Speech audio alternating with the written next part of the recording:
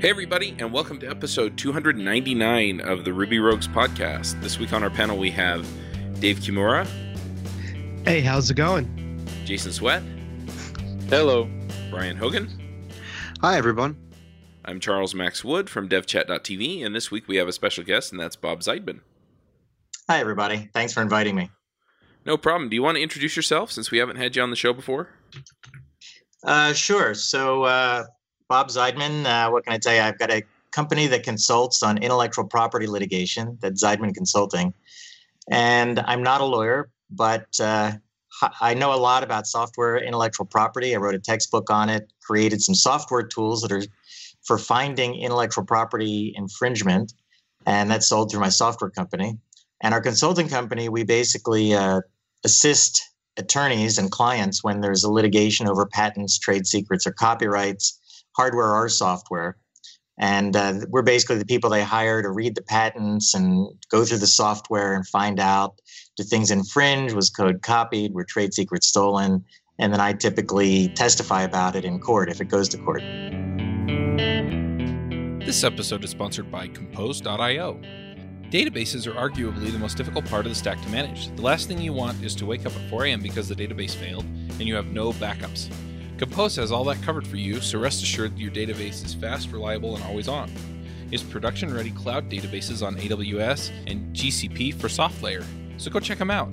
You can pick from 9 databases including MongoDB, Elasticsearch, Redis, RethinkDB, MySQL, and one of the latest, ScyllaDB, which is a fast drop-in replacement for Cassandra. All databases come with guaranteed RAM, IOPs, and CPU that auto-scale, automatic daily and on-demand backups, high availability nodes, security you can count on with private VLAN, IP whitelisting, SSH and SSL, two-factor authentication, and much more. Deploy your database in minutes and they'll take care of all of the administrative tasks like patches and upgrades. Setup is fast and easy, so go try them out for 30 days free at compose.com/devchat. That's really interesting. I remember when I was in college, I studied computer engineering and I was going to go into intellectual property law. So I know at least the basics. I actually interned writing patent applications. Woo, fun. Which convinced me that that wasn't what the career route that I wanted to follow. But anyway, I'm kind of curious if you could just briefly explain when we're talking about intellectual property with software, what are we talking about? Because I mean, I know there's copyright, there's trade secrets, and there's patents, and they all mean slightly different things. Sure. First, I just wanted to point out that people who write patent, called patent attorneys, patent agents, it's called prosecuting. I don't know. They like what they do. You've really got to like delving into details and analyzing every word. And I can do it, but I wouldn't want to do it as a career. But right. The litigators, the people who litigate, that go to court, very, very different kind of people. They're also very smart, very detail oriented, but these are like the guys and gals that you want to hang out with and have a good time, because when they're not litigating, not all of them, but when they're not litigating, they're very boisterous, joking, slap you on the back, and they love getting up in front of court and arguing with each other and arguing with the witnesses, whereas the people who write the patents are usually pretty quiet and, just they love to be by themselves and just delve into their work. So it's two very different kinds of people. So yeah, there's, basically the 3 kinds of intellectual property protection for software are copyrights, trade secrets, and patents. So the important thing about copyrights is that copyrights have existed since the Constitution was developed over 200 years ago in the U.S., and they protect the actual code itself. So it keeps the code from being copied. So if an employee of one company goes and takes some code with him or her to another company and uses it, that's copyright infringement because they've copied the code. It doesn't matter what the code does. They do have to copy a substantial part and a creative part, and that's where people can argue about whether it's creative or substantial. But almost all software is substantial because the argument is if you took a piece out, even one line of code, unless it's a comment, if you took a line of code out, the program would stop working. And some programmers might get upset about that, or they might say, well, this section isn't very creative. It was just pretty ordinary code. But the legal definition of creative is if there were many ways of doing it and you chose one, then that's creative. In other words, if if you have to type a number in binary, or calculate pi out to 1,000 digits, there's no creativity because every digit is determined. That's an extreme of not creative. But in code, if you could have a for loop or a while loop or some other recursive function call, and you could list a bunch of ways of doing it, and that means that you chose one as creative because you had a lot of options and they were all equally good, but you liked one better than the other.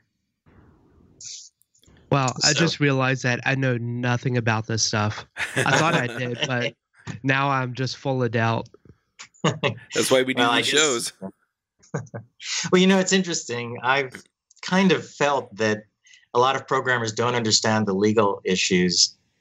And so sometimes they say, oh, that wasn't creative, but you had to choose something, and choosing means it's creative. That one of the judges once said, a famous judge, I don't recall who, said that it's a very low bar for creativity.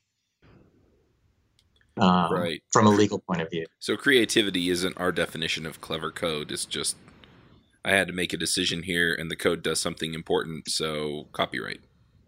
Right. And one of the ways of looking at it is if you had 100 ways of doing it. In fact, I was in a case where this happened.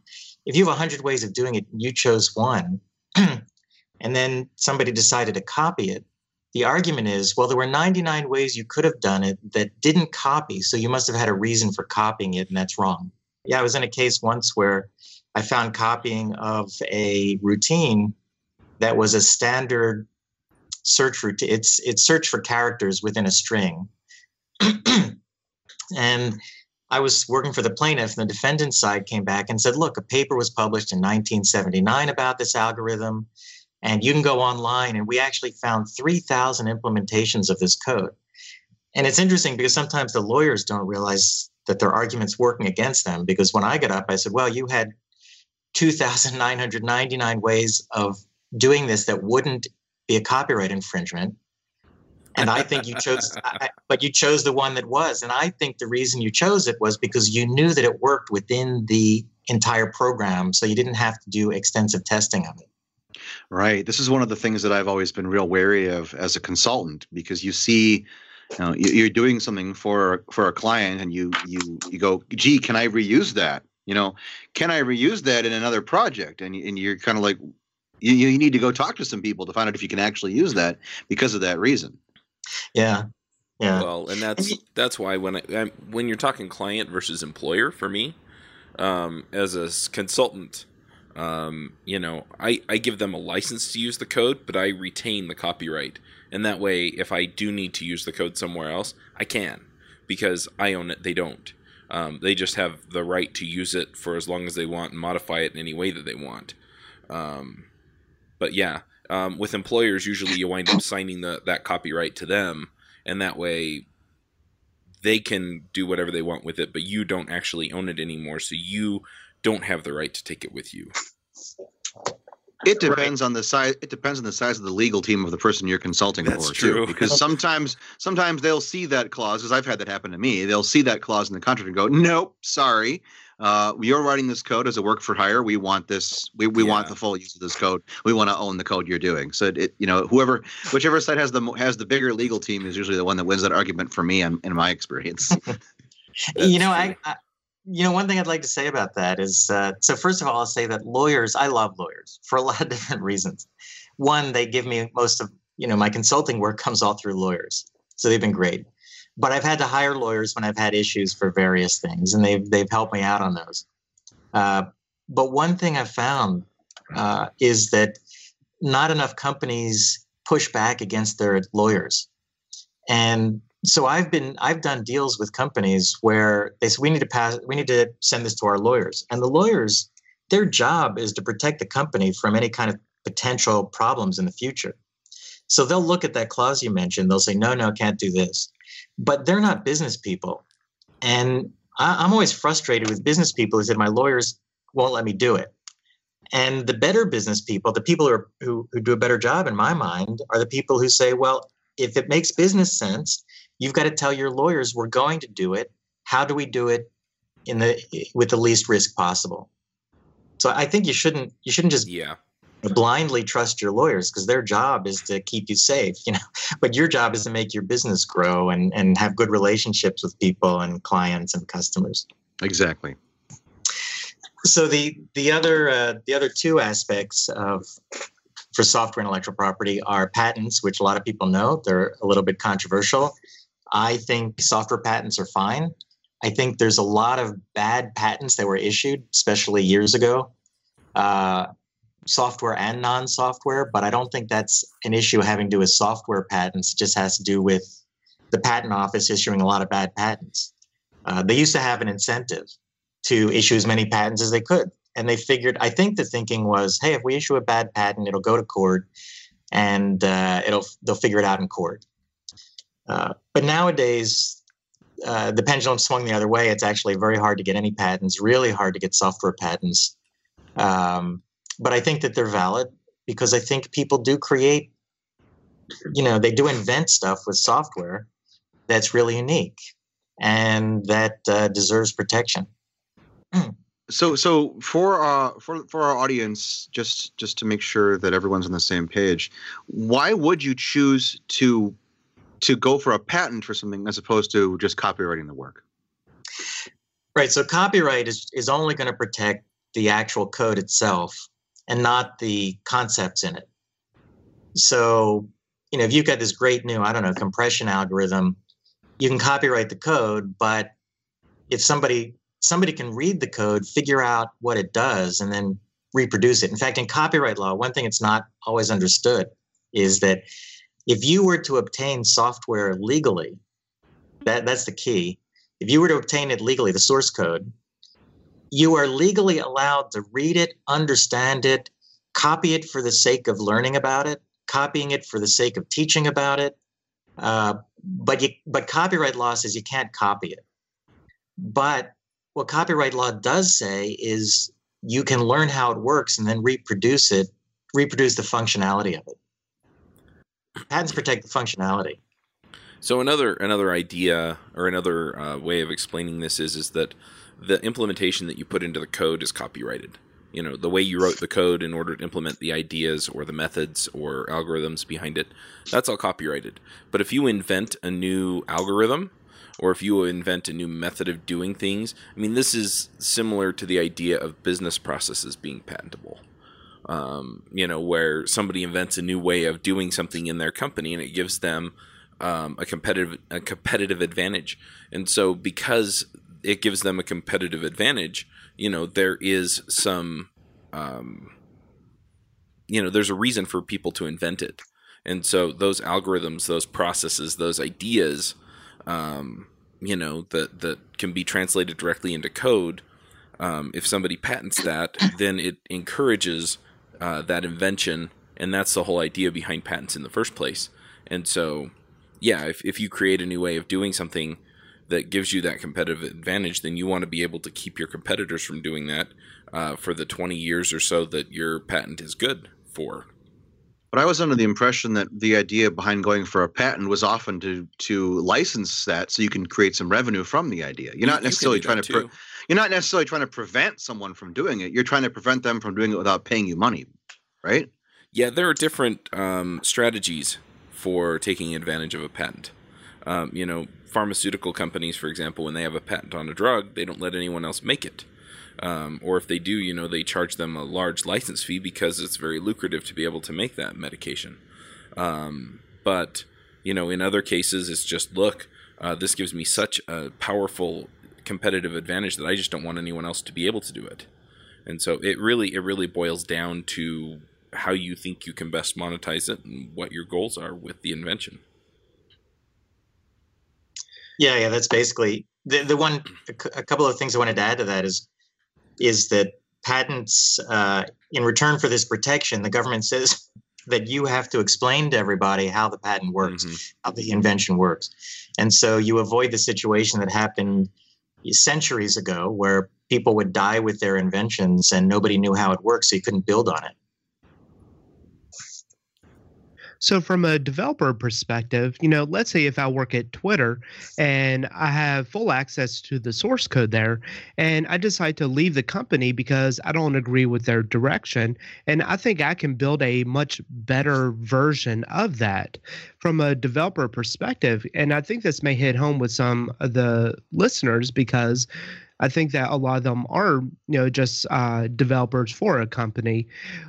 What kind of risks do they run, even if they take zero source code with them from their previous employer?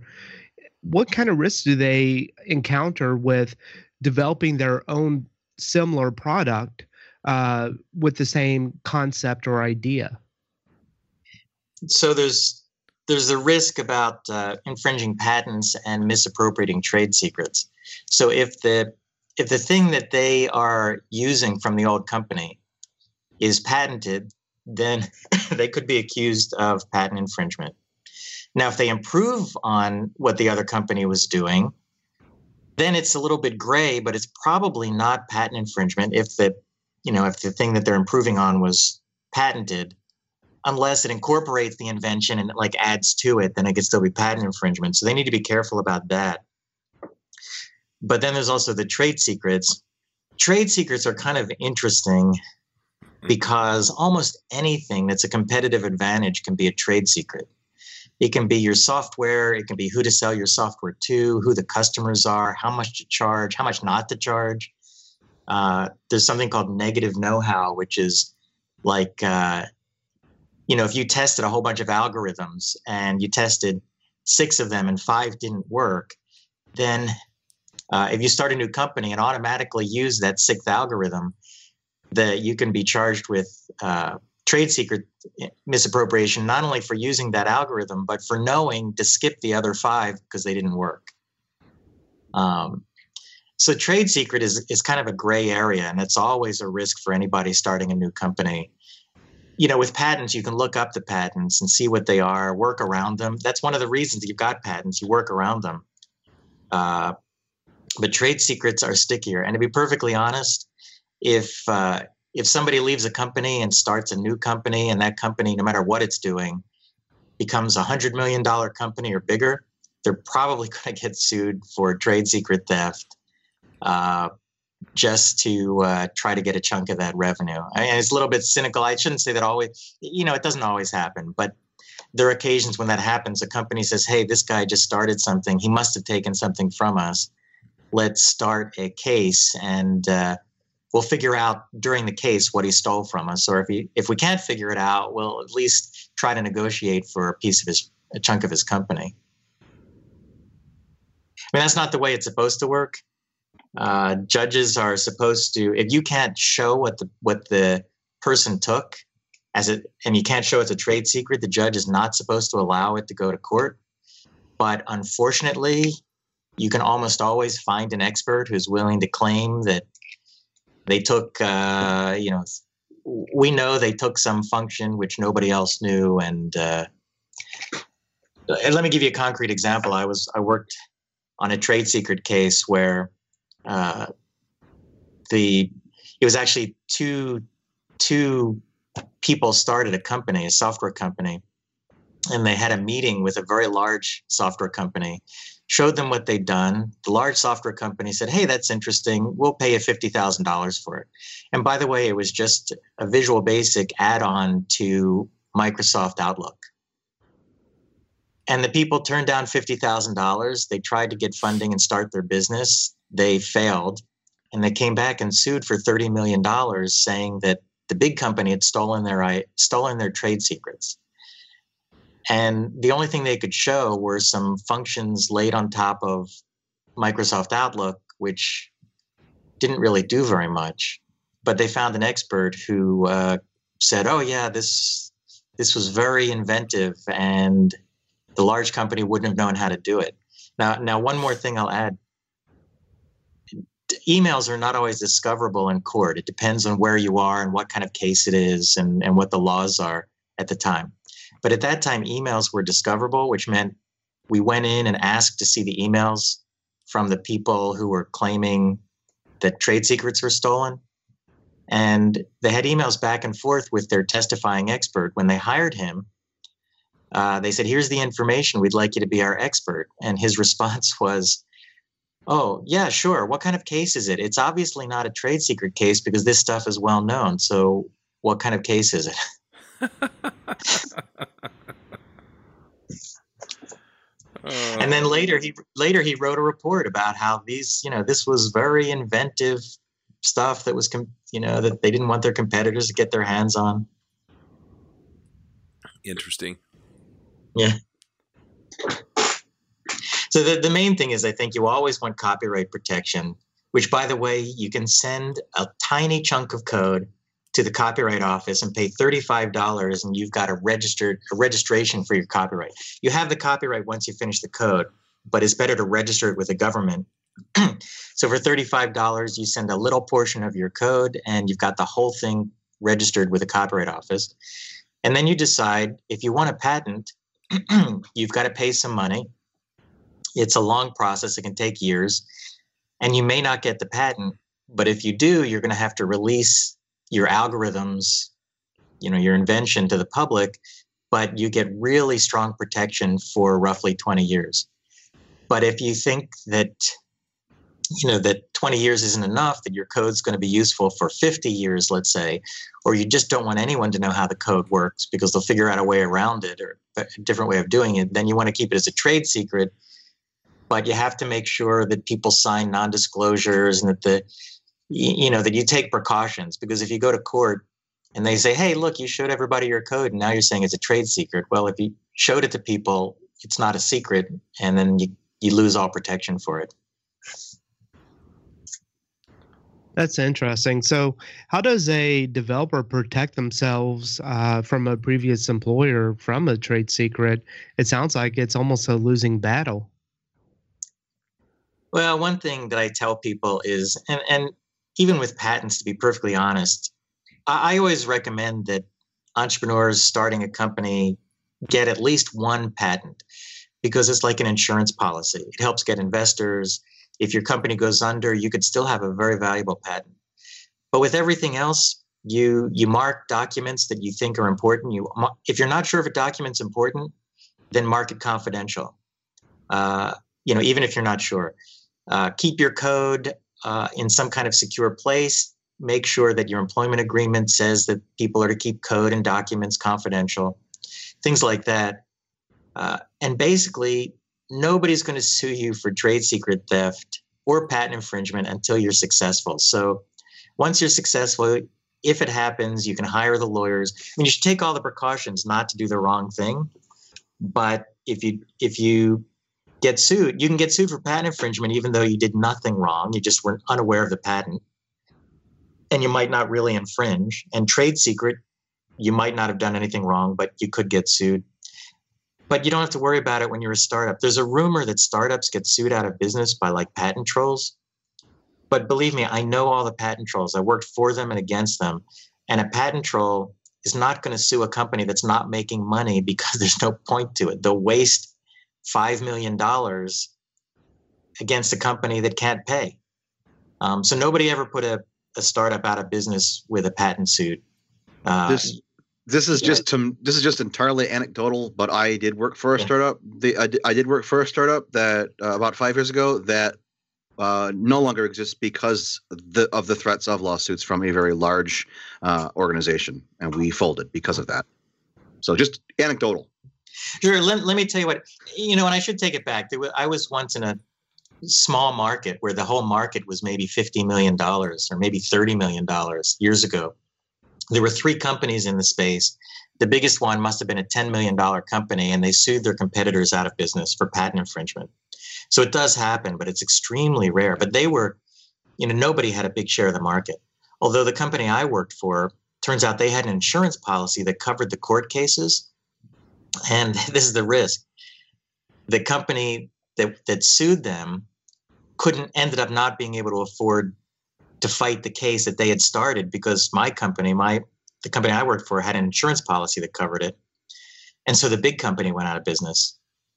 And the company I worked for became the big player in the market because of that. So that is in my definition, sweet justice, right there. Yeah, it was. So I shouldn't say it doesn't happen, but it's pretty rare. But the other thing is people get scared of patents, and just like you can be threatened. I don't know if this happened to you, but this, well, I don't know if it's happened to me, but I know that verbally it has. I've gotten into contract disputes with companies that say, we're going to sue you. And I say, okay, go ahead. And it's rare that anybody does it, because to do that is so much money and so much effort. So there are a lot of threats out there to do it, but I think very few companies follow through on it. Yeah, it was really unfortunate because this was education related, and so the big player threatened, and the CEO said, "Yeah, bring it," and they brought it. Oh wow! It was like, oh, okay, and just from talking with other people who've tried the same kind of thing, that's what that player does to stay on top of the game. Mm-hmm. Yeah, I shouldn't say it never happens. It does. But the other thing is, that's why I advise that every startup have at least one patent, because then you can countersue. Now you've got to have the money for it, but there are ways of keeping it. There are ways of fighting. You can use it as leverage for negotiating. Basically, I've done this myself. As long as you've got a case, if they sue and you countersue, then you say, okay, now we can talk. Because neither side really wants to go to court typically. There are exceptions. Yeah, no, I'm sure they didn't really want to, but it's, if you have an effective strategy, you tend to use that. I think eventually this company is going to find someone that will stand up to them, and that will happen. I mean, I have seen that. I worked in a trade secret case that I felt really bad about. I worked for the defendant, but what happened was the plaintiff asked the defendant to develop some code for them. And the plaintiff was a really big company, and the defendant was a startup, but they were making a lot of progress. That was the difference. They were starting to grow. And the big company came to the little company and said, can you develop this code for us? And after you develop it, we'll pay you your development costs, but you can use it as much as you want. And that was specifically in the contract. It was very explicit in the contract. So my client developed this code, gave it to the big company at cost, and then started successfully selling it to some major players in the market. When the big company saw this, they turned around and sued the little company for trade secret theft. And the worst part was that the judge really didn't understand what was going on. The big company found an expert that, without even looking at the code, said that my client's code infringed the big company's trade secrets. And the judge, not knowing what was going on, split the baby and said, okay, you can have these trade secrets and you can have these trade secrets. And the long story short is that my client struggled to rewrite the code from scratch, and ended up, my company ended up getting bought. And so it wasn't a terrible ending, but the only way they could survive was getting funding from another company to help them rewrite their code and get out of this case that dragged on for a long time. And it was really, the whole situation was unethical, the suit in the first place. But the reason they sued was my client was starting to take customers away from them, really big customers. And they would have been a huge company if it weren't for this lawsuit. That's interesting. I think we've kind of gone into the area that a lot of people talk about with patents, and that's, people suing other people over the patents. And in particular, when we talk about patents, we go into the area of quote unquote patent trolls, or non-practicing entities. Do you kind of want to explain how they operate and why they are good or bad? Right. So I'm of the opinion that they're actually good. They don't always. Let me explain though. Here's an issue. There's patent trolls are used as a term for anybody that's using a patent and you don't like them. So there are patent trolls who send out letters to little shops and say, pay us $10,000 or we're going to sue you. And most little tiny companies, mom and pop shops, they can't afford a lawyer to defend them in court, which could cost $100,000, $250,000. So they pay the $10,000. That's really unethical. And my advice to those shops that get a letter saying, we're going to sue you, toss it out. because it'll cost the company more than $10,000 to go to court just to file the paperwork and hire the lawyers. They're never going to sue you for $10,000. So it's an empty threat. The other thing is, I worked a couple years ago, for example, for a company, a bunch of guys from a major semiconductor company, went off on their own, developed a really cool game player, patented it, and showed it to Nintendo. Now, Nintendo did not copy it as far as anybody knows, but Nintendo was working on the same thing, and they said no thank you, and they came out with their Wii. Well, the guys I was working for them, they actually produced products, they had them manufactured, they sold them online. They may have had them in some local stores, I'm not sure, but they couldn't compete against Nintendo, and they had a patent on this. So we went to court against Nintendo, and the press labeled them a patent troll. Even though they produced products, they had a company, they sold them, they did sell products, just not enough of them. They had them manufactured. There's no way this would be a troll, but in the press, people didn't like them, so they called them a troll. And then there's the kind of troll that, let's say, NPE, non-practicing entity, that buys up patents and asserts them against companies. So I'll tell you my story. I'll make it quick. But this is why I think that these entities aren't as bad as people think they are. I had a company for years where I sold my software to Mentor Graphics, a pretty big company. And I had a nice little business because they needed my software to sell their multi-million-dollar machines into certain markets, into networking. They made these hardware emulators. They sold for anywhere from $1 to $5 million each, but they needed my software. And they'd come to me originally asking me to solve their problem.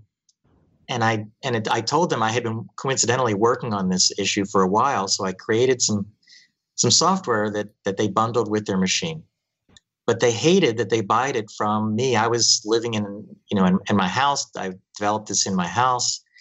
It was just one person, and it was outside the company. And they used to really give me a hard time. And I said, if you want to buy the software from me, you can, and then you can maintain it.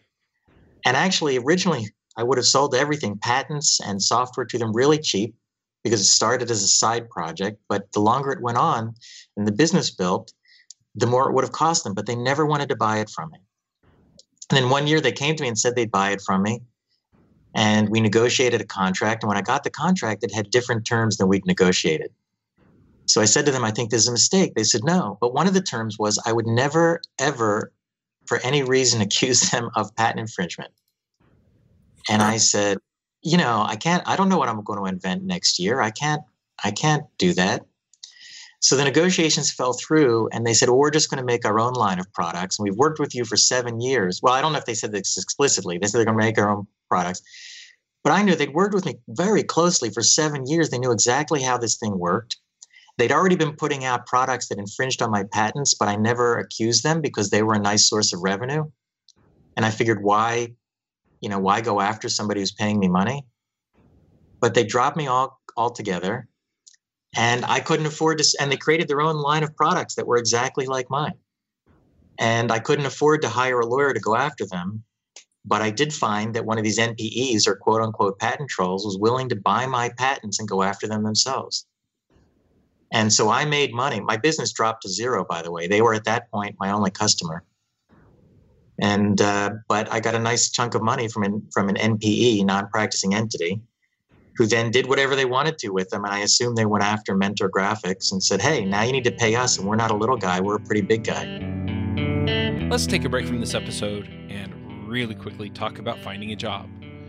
Searching for a job can feel stressful, scary, and time-consuming. Pushy recruiters try to sell you on roles you don't actually want, and the job boards make you feel like you're throwing your resume into a black hole, never to be seen again.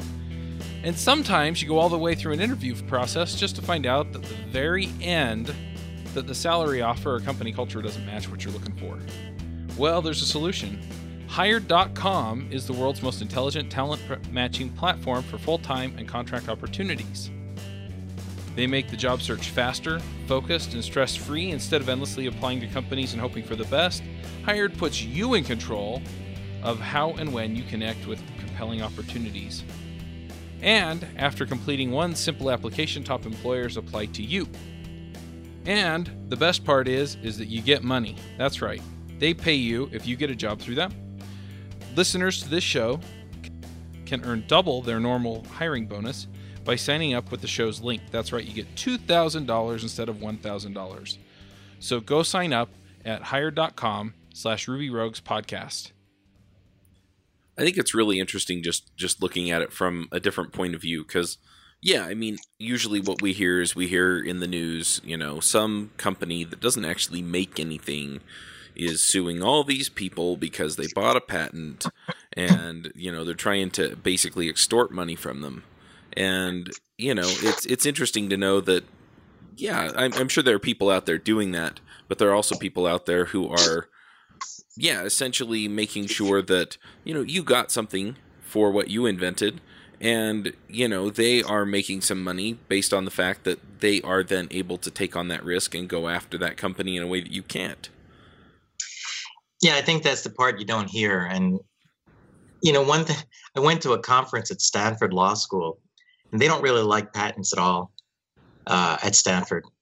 And it was interesting. It was like the whole conference was, what do we do about patent trolls? And it was unbelievable. Everybody that had a patent, we're talking about universities, we're talking about the people who sued the mom and pop shops, we're talking about little small inventors that couldn't get their product to market. Everybody was labeled a patent troll. And I said to them, if you're not going to differentiate between these, what's the point? Why don't you just eliminate the patent system? And a few of them said, yeah, that'd be a good idea. So I think you've got to be careful when people label something a patent troll to see what these companies, are they really doing something unethical, which happens, or are they doing something that's legal and, could be a service, a good service? We've been talking for a while, and one thing you put in your notes, I'm going to switch gears on us here, is because we have our guest fill in the a page and help us out with what to look into. You put in a question that we should ask you: how did I help Mark Zuckerberg keep his empire, and does he ever thank me? And I think there's got to be an interesting story there. Yeah, if you've seen the movie The Social Network, have you guys seen that? Yep, I have. Yeah. I love that movie. I've seen it like 10 times. I saw it with a law firm. I saw it with the employees at my consulting company. I saw it with my wife. And sometimes I just sit down and watch it again. I really like the writer, Aaron Sorkin, by the way. I think it's a great movie. But I tell people I'm in the movie because there's a scene where Zuckerberg at deposition holds up some papers and says, I didn't copy your code. And I say, there I am. That's my report. If you zoom in, you might be able to see my name on it.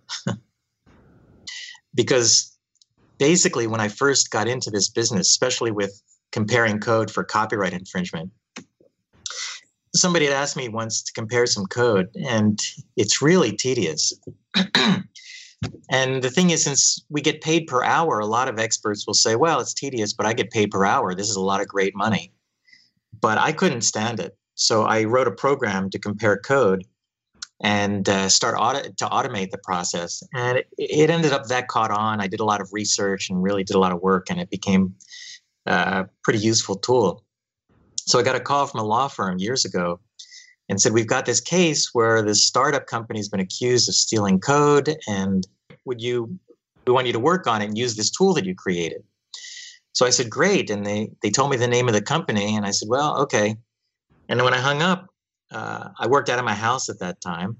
In fact, my new house, I think my new house is paid for by Mark Zuckerberg, possibly, because they gave me a lot of code to compare. My wife at the time, like I said, I was working out of my house. She said, who was that? And I said, oh, it's a lawyer for a new case. It's the client, some company called The Facebook. I'm kind of worried. It's a lot of work, and I don't know if they can pay. I've never heard of them. So they didn't have any problem paying. I was really surprised because they weren't public, and I started learning about them. And I started, what they did, I'll tell you, is they gave me a copy of every disk at Facebook at the time. So you know how small the company was. They imaged every computer disk, and they gave it to me, and they said, search for anything that might look like code. Because this law firm, it's Orrick Harrington, great law firm, great partner there. I'll mention his name, Neil Chatterjee. He's given me a lot of work. And the thing I respect is they wanted to know, was there copied code? Some defendants don't want to know.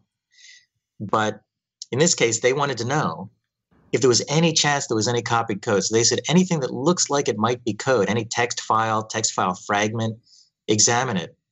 So I ran my tool. I learned a lot more about Mark Zuckerberg than some people know, because I had all this private college communications in there. And, you know, but it was just really interesting. And then when I found out, I wrote a report that said there was no copying. And I can tell you this was confidential for years, but they finally gave me the okay to talk generally about it, not any specifics. But the Winklevoss twins, who were the guys at Harvard that had talked with Mark Zuckerberg about creating something like Facebook, they hired some experts and they wrote a report that said, well, there were 149,000 files of potential source code. So we arbitrarily chose 6,000 and put several people on it to examine them. And we didn't find any copying, but we believe there's copying in one of the other 143,000 files. And you know, that's what you said. To be perfectly honest, before I created my software tool called CodeSuite to do it, that's what would happen. You'd say, well, we don't know, or we think. So my report actually said, well, I was able to, by myself and using my tool, I examined every single one of those 149,000 files and found no sign of copying. And the case settled shortly after that. Now, it dragged on for a long time due to other issues, but the copyright issue basically went away at that point. And I ran into Zuckerberg once at the law firm. I just was going down the hall and some kid in a hoodie passed me. And I said, oh, I've seen his picture. I think that's the kid who owns this company I'm working for. But that's the only time I didn't quite meet him, but I saw him in the hallway there. You know, but I'm very, you know, I say, did he ever thank me? No, he probably doesn't know who I am, but I'm really appreciative. You know, once in a while you get a customer like Facebook, and, you know, they gave me free rein, carte blanche to do whatever I wanted to, as long as, you know, with regard to the case, and it helped my career. It was very lucrative, and I think I helped justice prevail, which is always the best thing. One thing I'm very concerned about is I always want to tell the truth, and sometimes I tell clients things they don't want to hear, but I feel an obligation to tell them anyway. So I'm kind of curious, do you ever get then asked by a company to essentially say something that's different from your report? So, yeah, this is what makes a job so tough and stressful for me, is I tell the lawyers that you have up until the time I sign the report to convince me to add or change something in it. And the best attorneys will sometimes argue with me, and we'll go back and forth, but they understand that if they can't convince me, I won't put it, you know, I won't put what they want in the report. And, but there's a lot of pressure, and I understand it. They sometimes want to put something in the report that I can't support. And sometimes they can convince me, because sometimes they can convince me that if you look at it from a certain angle, or we're talking about like a legal issue, this is not uncommon. And it has to do with at the beginning where I talked about the legal definition of creativity with regard to copyright. They might say, you have to say this is creative because it's not copyright infringement unless it's creative. And in the early days, I might have said, but it's not creative. And we'd argue back and forth until they showed me some case law where creative was defined. And then I'd say, oh, okay, under that definition, it is creative and I can say it. So sometimes they convince me, but if they don't, I don't put it in. But I know that there are experts who, unfortunately, will give in to that pressure and just say things that the expert's not convinced of. The thing that happens, what I like doing, honestly, this is what I take the greatest pleasure at, and not in a mean-spirited way, typically, attacking the other experts' findings because they can't support it. So we usually get a rebuttal report. There's a deposition, and then if it goes to court, it's really interesting. You know, it's a very friendly. You know, I'm never the experts never personally attack each other, and you try not to get angry. It's really bad if an expert gets angry on the stand. But you say things like, well, the other expert didn't take certain things into account or misrepresented something, or, it's a good feeling when you can win a case when the other side really is saying stuff that isn't right. I'll mention one other thing I had a case one time, and I appreciated that the attorney on the case appreciated what I did. I was working for a defendant that was accused of stealing code, and of course, my client claimed that no code was stolen. And I did an analysis, and I went to the attorney, and I said, I have some bad news. There was stolen code. And I showed it to him and explained the reasoning, and he went back to the client, and so we changed the code. We modified the client did, modified the code. And then the plaintiff's expert said, oh, we found copied code, and here it is. And my report, you exchange reports at the same time. My report found even more copied code than the plaintiff did. Wow. And my report said, we found all this code and we modified it so it at least mitigates the damages. There's less damages. But I think it also looked good. We were being honest. And we had done a better job than the plaintiff did. That's really interesting. So we've talked about a lot of things. Are there other things that we find that, most people misunderstand about intellectual property with software that we haven't talked about? Or have we covered kind of the big things? I think those are the big things. I know that I was involved in the Oracle Google case recently about the copyrightability of APIs. And there is some misunderstanding there. Basically, APIs are and always have been copyrightable. There's really no question. The judge in the first case, I don't know if people know, but so Oracle sued Google for using the Java APIs in Android. And there was a lot of controversy that said, oh, if APIs are copyrightable, nobody will be able to develop code. No, that's completely wrong. APIs have always been copyrightable. There's never been an issue, but they're copyrightable, but any company can agree to license them however they want. They can give them away for free. If you've got a copyright, you can say anyone can have them for free. It doesn't mean that people can't use them. But if you've got a copyright, you can do what Sun and Oracle did. You can say, okay, for non-commercial use, you can use it, but for commercial use, you have to pay us. And Google understood this. It came out in court that there were emails saying, hey, guys, we need to pay for this. And people at Google said, well, let's not pay. Well, we can't get a good deal from Sun because they tried to negotiate with Sun. So Google said, hey, we can't get a good deal. Let's just use them anyway. And other people said, but we can't. They're copyrightable. And then people within Google said, well, we can figure that out later. They didn't say, no, they're not copyrightable. They said, we'll figure it out later, or we don't care, or whatever. The interesting thing is it went to trial, and the jury found that the APIs were copyrightable. And the judge made the mistake of overturning the jury's decision, which is really rare. He said the jury got it wrong. Then when Oracle appealed, the Court of Appeals basically blasted the first judge and said, wow, he didn't understand copyright law at all, and went through it point by point on every single thing he got wrong. And so APIs are copyrightable, but there's the fair use. There's something called fair use in copyright law, which is, okay, it's copyrightable, but if you're using it for a good reason, then you can still use it. And fair use is, on the one hand, there's a bunch of reasons for fair use, but it's a little bit gray area. And when it went back to court, Google, I'm going to summarize. This isn't the exact reasoning, but I was at the court. I only worked on the appeal. I didn't work on the original case. At the appeal, basically, Google said to the jury, look, we're so successful with Android. Everybody uses Android. Android's great. So it's in the public good to be able to use the Java APIs because everybody loves Java. Everybody loves Android. And the jury said, okay. In my mind, that's kind of like saying, hey, I stole this guy's TV, but I put it out in the park so everybody could watch it, so it's okay. That's a very good analogy. I like that a lot, yeah. So, and it's kind of how they won. But the thing is, with fair use, it's such a gray area.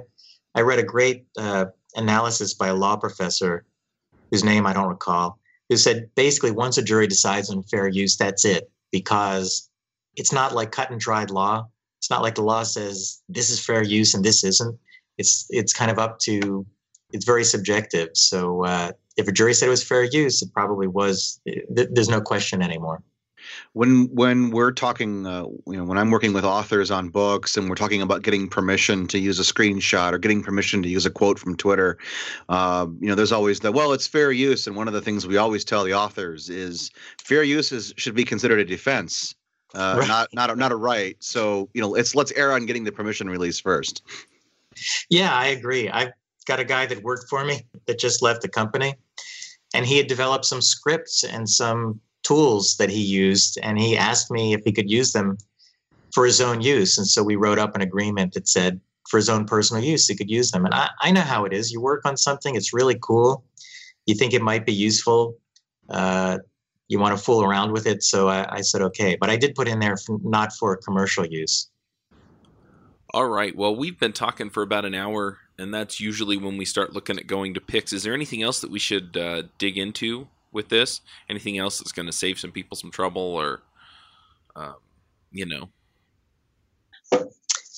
I think the main thing is register your copyrights with the Copyright Office for your source code. So when you've got your program mostly done or completely done, register a little chunk with the Copyright Office. You do it online, $35. If you're starting a company, find one thing, the hardest thing that you developed, and patent it. And if you're clever about it and you find the right lawyers or patent agents, you can do it relatively cheaply. And mark every document that might be confidential, that might have some useful business information in it. Mark it as confidential if you show it to anybody. And make sure that everybody who sees anything that might be confidential signs a non-disclosure or an employment agreement with a confidentiality clause. I tell entrepreneurs, by the way, it's tempting to show your business plan to your friends, to your relatives. Make sure the business plan is marked confidential. And even friends and relatives, you should try to get them to sign a non-disclosure. Because if you go to court and somebody, as a plaintiff in a trade secret case, and the defendant says, look, you showed it to all your friends and didn't tell them it was confidential, then you risk losing the case, because once you didn't keep it secret, then it's not a trade secret. So I think that's the basic advice for people. All right. Well, if people want to follow up with this or learn more about intellectual property, where should they go? Well, they can contact me, Bob at Zeidmanconsulting.com. It's Z as in zebra, EID as in David, MAN, consulting.com. And feel free to send me an email. I usually answer emails pretty quickly, and I'm happy to help people. Awesome. Well, let's go ahead and do some picks. Dave, do you want to start us off with picks? Yeah, sure. My first pick is Foundation Inc., or it's now called Zerb's Foundation for Emails. It's a templating language for fancying up your emails. So if you ever have a reset password thing that looks ugly, check out Zerb's Foundation for Emails. My second pick, which has been really awesome because I have an unfinished basement and it's really cold down there in wintertime, is the Presto Heat Dish. If you ever go by Costco and you just get hit by this huge wave of heat, it's probably that heat dish turned on. So it's been pretty awesome. Wait, what is this heat dish thing, Dave? Can you just, is it like a, it's shaped like a dish and it just radiates heat somehow? Yeah, it has a bunch of little looping coils, and I guess it's like a infrared heat, and it just kind of projects it out directional. So it's not a space heater, but if you're cold, if you need to warm up quickly, this thing will just, blast you with some heat. I'll post a link to it. And it's electronic? It is. Awesome. And it's only 1,000 watts, so it shouldn't trip any unused circuits. All right, Jason, what are your picks? Okay, I got 2 picks. Since Bob didn't plug his book, I'll mention it. The Software IP Detective's Handbook looks pretty interesting. It's probably of interest to a limited scope of people, because not a lot of people probably consider themselves software IP detectives. But I just wanted to mention that book since I think it's cool that you wrote a book. Oh, thank you. Appreciate it. Yeah. And I want to mention another book that I've just been devouring recently. It's called $1 Million Speaking. And it's particularly interesting to me as historically a freelancer who's trying to get into more real consulting. But I'll explain how it would be relevant to pretty much every software developer too. If you do speaking and writing as a software developer, it can help your career opportunities. Because when you speak and write, you reach more people, so more people become aware of your existence. And then the other benefit is that you're perceived as an expert if you write and speak on topics. Even if you're not an expert and you never claim to be, that's the automatic perception that people form when you do those things. So this book, $1 Million Speaking, it touches on both those things. Even though it's a speaking book, it talks about how to get speaking gigs and how to get writing gigs too. And it's been super interesting for me. I read some of Alan Weiss's other books too. $1 Million Consulting was one of them. But I almost feel like $1 Million Speaking is better. So I'd really recommend that, not just to consultants, but to pretty much every software developer who's interested in boosting your career opportunities. That's all my picks. All right. Brian, what are your picks? So I have just 2 picks today. The first is a website called Flat.io. Was introduced to me by a coworker. It's for putting a musical score online and sharing it, working collaboratively with someone else. It's just really cool to be able to do music notation on the web as opposed to doing it in some kind of a cryptic program. And it's nice that you can share the score with someone and play it actually play it online. To get a understanding of what the sheet music's all about. So that's just kind of neat. And I'm always going to have some sort of music related pick every week. So that's this one. The other thing I've been playing with is an open source project called HA Bridge. This is a home automation bridge that emulates the Philips Hue lighting system. So one of the problems that you have if you got to launch a lot of, like an Amazon Echo or something like that, it's got certain things that it can talk with. Like it knows how to work with Philips Hue light bulbs. You can say, turn on the living room lights. But the Hue Bridge pretends to be Philips lighting system, but it's actually just an API redirector. It's like a proxy. So it emulates the Philips Hue light system, but it can control other devices like a Vera or a Harmony Hub, your Nest, other lighting systems, anything that has an HTTP interface. So you can use it to, if you have like a Harmony remote with an API endpoint, you can use it, literally say, turn on my TV, or change the channel to this, or you can use it to do those kinds of things. So it's been really great for bridging a lot of these disparate systems together. So that's HA Bridge, and they'll have a link to that in the show notes. Oh, I think I need one of those. Yeah, it's completely open source software. You can run it on a Raspberry Pi if you need to. Nice. So I'm going to jump in here with a couple of picks. One of the first picks that I have, and I'm not exactly sure, I think I got it on Amazon, but I've got one of these plugs that you plug into the wall, or in my case, into the power strip, and it's got 4 USB plugs on it. This is the kind of thing that I take with me when I travel, because everything I have that I have to plug in these days just plugs in via USB. So having something like that is really nice. And so I'm really looking forward to that. I'm also going to be traveling to a few conferences this year. Some of them for sure, and some of them I'm really thinking about. One of the first ones that I'm traveling to is MicroConf. In fact, I think I saw Jason at MicroConf last year. Yep. Yeah, we just passed briefly. It was either last year or the year before, but yeah, briefly out in front of the hotel. Yeah, we had time to shake hands and say hi and then walk away. That's right. But yeah, I'm going back this year. I'm actually going to be there a couple days before and one day after. I'm in Las Vegas kind of a lot, so It's not this big. Chuck has a gambling problem. That's right. That and I only live 5 hours from Las Vegas, so I usually just drive down. But my family's actually coming back from Disneyland, and they're just going to leave me in Las Vegas, and I'll fly home. But yeah. So I'm really looking forward to that. Another one that I'm considering going on is NG Cruise, and it's actually an Angular conference on a cruise ship. And so I'm not 100% sure I'm going to go on that one just because I have to clear it with my wife. And the last one that I'm going to mention is I'm going to Podcast Movement in August. So if you're into podcasting, or even if you're just thinking about getting started, it's going to be in Anaheim this year, Anaheim, California. So yeah, I'm seriously considering actually staying a couple extra days and going to Disneyland by myself. But we'll see how that all works out. Anyway, so yeah, those are all of my picks. If you want to go to any of those conferences, and then I'm putting on conferences this year. So if you're interested in JavaScript, I think this episode comes out a couple weeks before JS Remote Conf. Freelance Remote Conf is in April, iOS Remote Conf is in May, and Ruby Remote Conf is in June. So if you're interested in any or all of those topics, go to devchat.tv/conferences and sign up.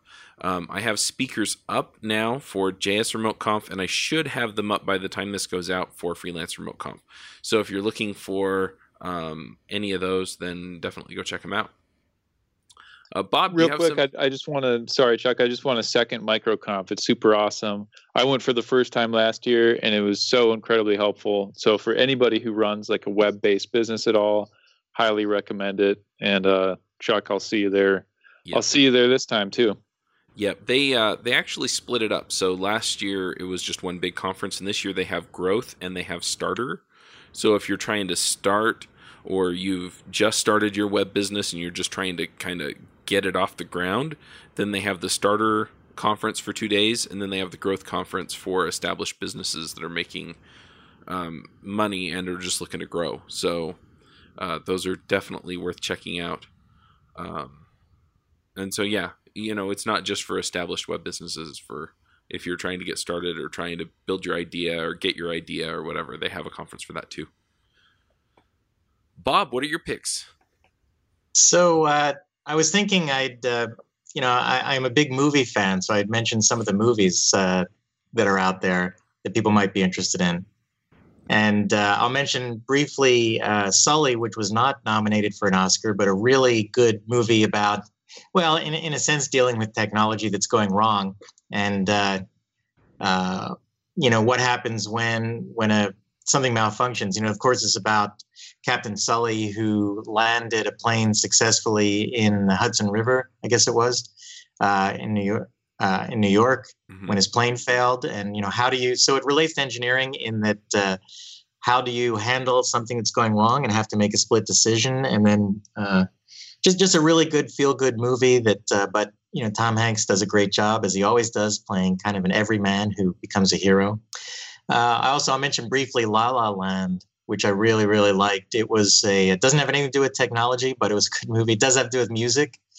And, I love old 40s and 50s musicals, and you just don't see them anymore. And this was an old 40s or 50s musical with a really good story, great acting, great music, I thought. And, it's not all uplifting, but most of it is. And you feel good and you want to dance when you come out of it. And then finally, Hidden Figures, which is about the space program, and a really good movie about 3 African-American women and the struggles they faced. But the thing I liked most about it was that it was more about how they overcame their struggles, how they, fought the attitudes at the time and were successful despite it. And I think everybody can go and feel good. And they're engineers and mathematicians, and from everything I could tell, they got the engineering and math right in the movie, which is always a plus. Awesome. All right. Well, we'll go ahead and wrap this one up. Thank you for coming, Bob. Thanks for having me. I really enjoyed it. All right. We'll catch everyone next week. All right. Bye, See guys. you later. Bye. Take care. Hey everybody, this is Charles Max Wood. I just wanted to talk to you really briefly about JS Remote Conf. We just picked speakers. Things are looking really good, and we're really excited to cover a broad range of topics for JavaScript developers. So if you're looking to learn things about Node.js, about becoming a better developer, about deployment, about mobile development, and much more about JavaScript, then come check us out at jsremoteconf.com. You can also find it by going to devchat.tv/conferences and then picking the conference you want. We have last year's recordings there. We have this year's conference coming up, so make sure you get your ticket, and we'll see you there.